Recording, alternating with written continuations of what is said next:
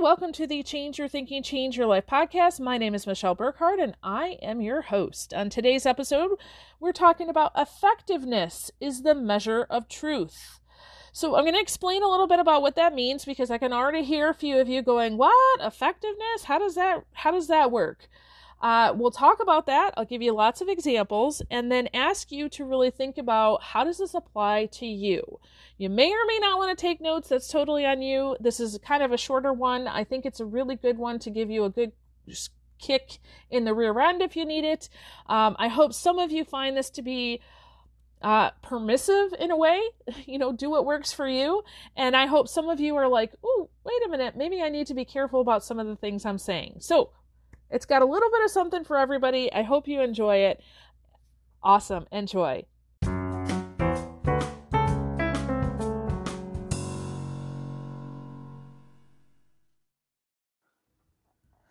All right. So several authors, philosophers, spiritual teachers, all have said the same thing.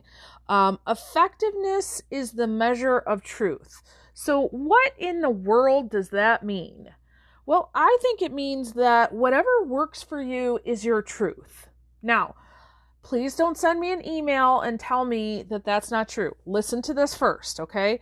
I know, especially if you've had an experience with religion, let's say. Doesn't even matter the different kinds of churches, but religion.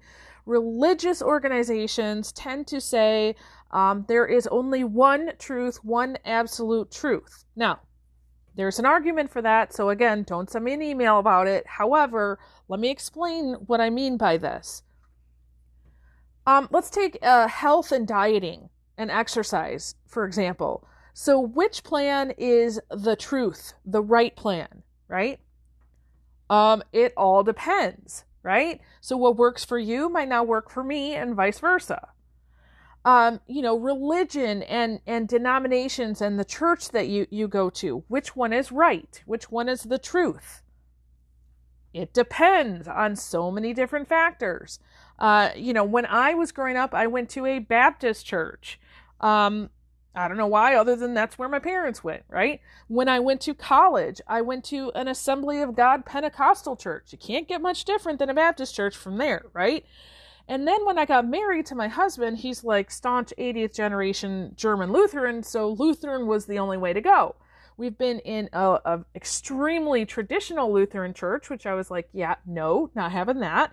And then we found ourselves in a more laid back, I guess, non-denominational Lutheran church, if you will, that worked for a time. And the current church we're in is a little more traditional, not necessarily my liking, but it is what it is, right?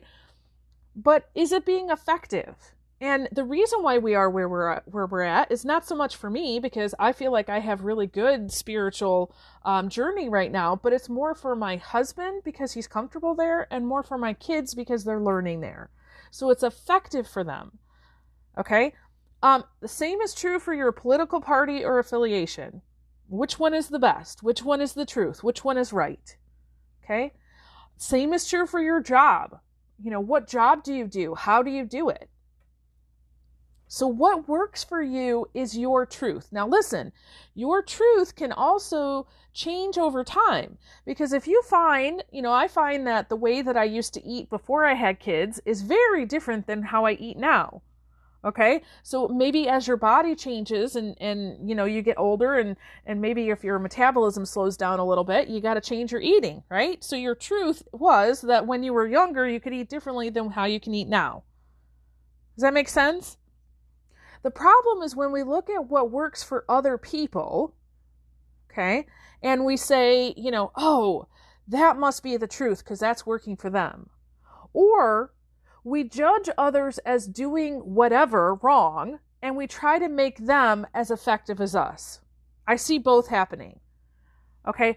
For example, I have a friend, God love her. She also doesn't listen to this podcast. Maybe that's her problem. Ha ha ha. Just a joke. But she's always trying the latest fad. especially diet and exercise. Now, years ago, before we both started having kids and doing our own thing, we would do a lot of yoga together. And she was having great success with not just doing yoga, but really this mindfulness part of her. And it's really frustrating because I look at it and I'm like, honey, the mindfulness was what was helping you, and now you don't have that. But now, she is getting sidetracked, and every time I talk to her, and she's one of those folks that, you can talk to every 6 months to a year, and you kind of just catch up real fast. But every time I talk to her, it's, here's what's the newest thing I'm trying right now, right?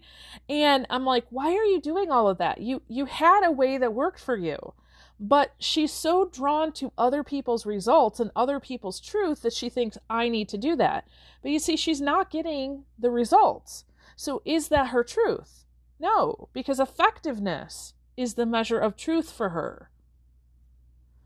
I got to tell you that, in Facebook especially the last several weeks for some reason, but also in person, I've had people basically tell me how to be like Jesus. Now listen, I consider myself a Christian. I never ever, advocate one way or the other for anybody here on the podcast. That's your choice. I do consider myself a Christian, and I have a very different spiritual journey. And I've always find it interesting that people are always telling me how to have a relationship with Jesus. Think about it this way. A relationship. So I'll take my husband and I. We're in a relationship, right? I don't treat him as my husband like I would your husband. That would probably be weird, right? My children don't treat my husband like I treat him. That would also be weird, right? We have a very different relationship. And based on that relationship, we have different rules. We have different ways of being with each other, right? So how can you come in and tell me this is how you need to be in relationship with Jesus or God? That's your relationship. That's not my relationship. Okay? Another great example. I spend somewhere between 20 and 25 hours a week working on personal development. It's a mixture of getting up early, doing a lot of study, designing my life so I can do that. Now, that's really, really important to me, and that is something that I have developed over 20 years. I would never, ever, ever in my life advocate for another person to spend that much time on personal development. I think I only have one coaching client who does that. And honestly, he's on a journey right now. He's in between, kind of in transition between two jobs. So it's the perfect time for him to do that. Okay. But I would never tell you, my listeners, you need to go and spend 20 hours a week in your personal development. Okay. Same thing. That's effective for me. Might not be effective for you. If you're not spending any time, then spending a half an hour might be effective for you. Half an hour a week of personal development is not effective for me. And that's when my 11-year-old says, Mommy, you need a timeout. Okay, so my effectiveness is my level of truth. What works for you is your truth.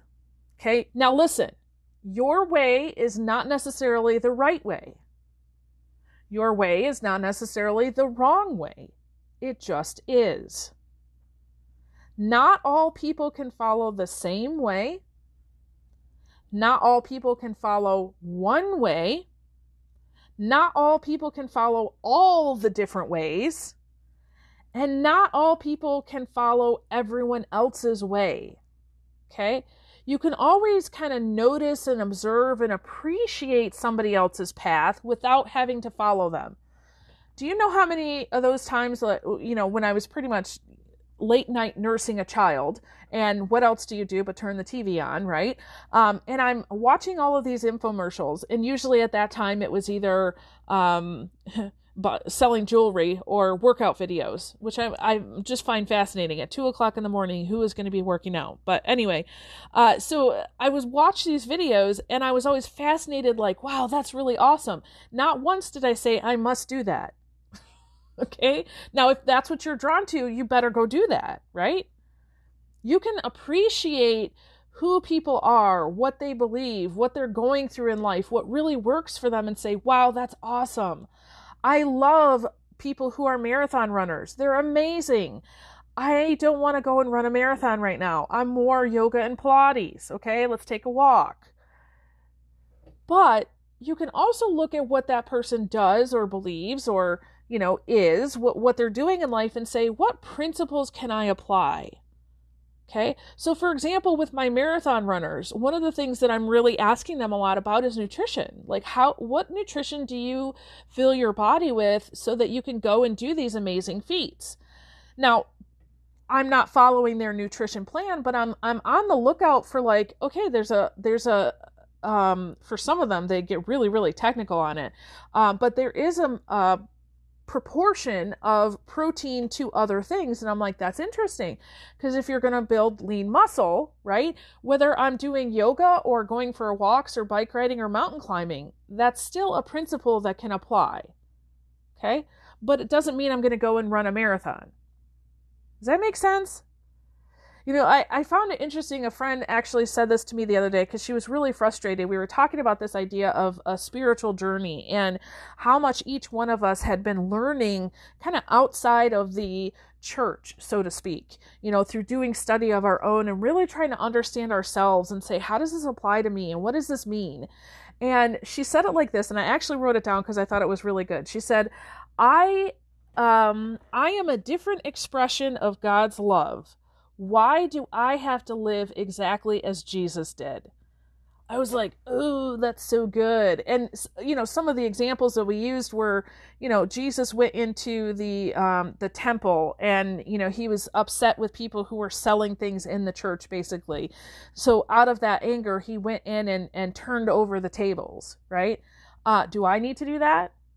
No. Now, if I'm called to do that, sure, but I do not feel called to do that, right? Now, there are principles that Jesus lived by. Love is the biggest one. Love, forgiveness, people in community. Those principles, you bet those are part of my truth, and they help me to be effective. And so thereby it tells me as I'm more and more effective, it's more and more of my truth. Make sense? Okay, and when you live the principles like that, rather than saying this is how I have to be, like what's effective for me, the result is more freedom, more peace, more joy, more love, and guess what? More friends. Because if you're not judging somebody or telling them that they have to be a certain way, guess what? People like you more. Okay? So I hope this has been helpful. I hope that clears up what that idea of truth is, that, I'm not, dissing on this idea of God as not being truth. That's not true. However, I think the expression or manifestation of how that shows up is very different for different people. And just be careful as you're negotiating these waters. Don't be too much into, oh my gosh, you're so great, I have to be just like you. Or, oh my gosh, you're so broken, you need to be just like me. How about you just stick with this idea? I'm trying to find what works for me, what works for you. Okay? That's a much more loving, accepting, kind of honoring and respectful way to live. Awesome. So with that, I release you into the wild. Go forth and prosper. Have an amazing day. We'll catch you next time. All right. Bye-bye.